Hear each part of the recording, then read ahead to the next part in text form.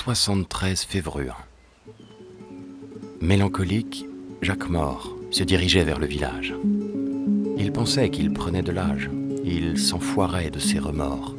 Il était vide, c'est un fait. Il n'y avait point de progrès. Le temps était gris et mouillé. La boue comme des œufs brouillés sur ses croquenaux tout souillés. Ah zut! Zut, dit Jacques Mort. Tu m'as troublé. Ça commençait pourtant bien. Dorénavant, je ne parlerai plus de moi qu'à la troisième personne. Ça m'inspire. Il marchait toujours. Les haies, de part et d'autre du chemin, s'étaient garnies, pendant l'hiver, d'eiders, qui sont les enfants des eiders, comme des gentlemen's gentlemen, sont les enfants des gentlemen. J'ai été eu, continua Jacques Mort. Ce pays m'a eu quand je suis arrivé. J'étais un jeune psychiatre plein d'allant. Et maintenant, je suis un jeune psychiatre sans allant du tout. Ça fait une grosse différence, assurément. Et c'est à ce village pourri que je dois ça. Ce sacré village dégueulasse. Ma première foire aux vieux. Maintenant, je me moque apparemment de la foire aux vieux. Je cogne à regret sur les apprentis et j'ai déjà maltraité la gloire parce qu'autrement ça me faisait du tort. Eh ben, c'est fini tout ça. Je vais me mettre au travail énergiquement. C'est ça qu'il se disait, Jacques Mort. Ce qu'il peut s'en passer des choses dans la cervelle d'un homme. C'est pas croyable, ça fait penser.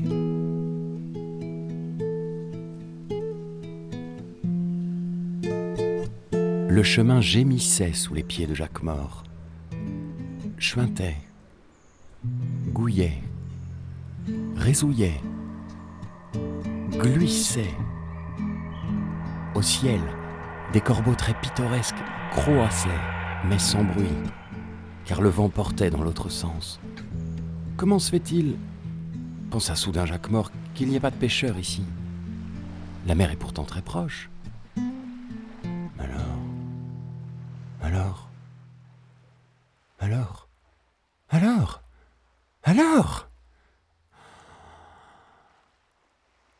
Alors c'est qu'il n'y a pas de port. Il était si ravi d'avoir trouvé ça qu'il se sourit avec complaisance.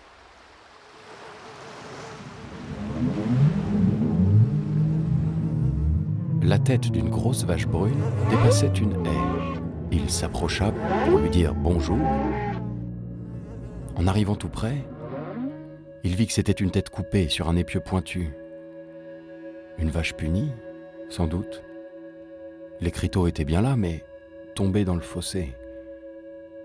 Jacques Mort le ramassa et lut un mélange de boue et de lettres.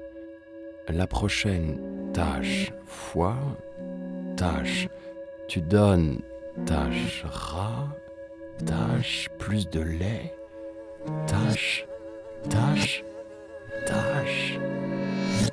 Il hocha la tête, ennuyé. Il n'avait pas pu s'y faire. Encore les apprentis, mais pas les bestiaux. Il laissa retomber la pancarte. Les bêtes volantes avaient mangé les yeux et le nez de la vache. Et elle ressemblait à une cancéreuse que ça fait rire.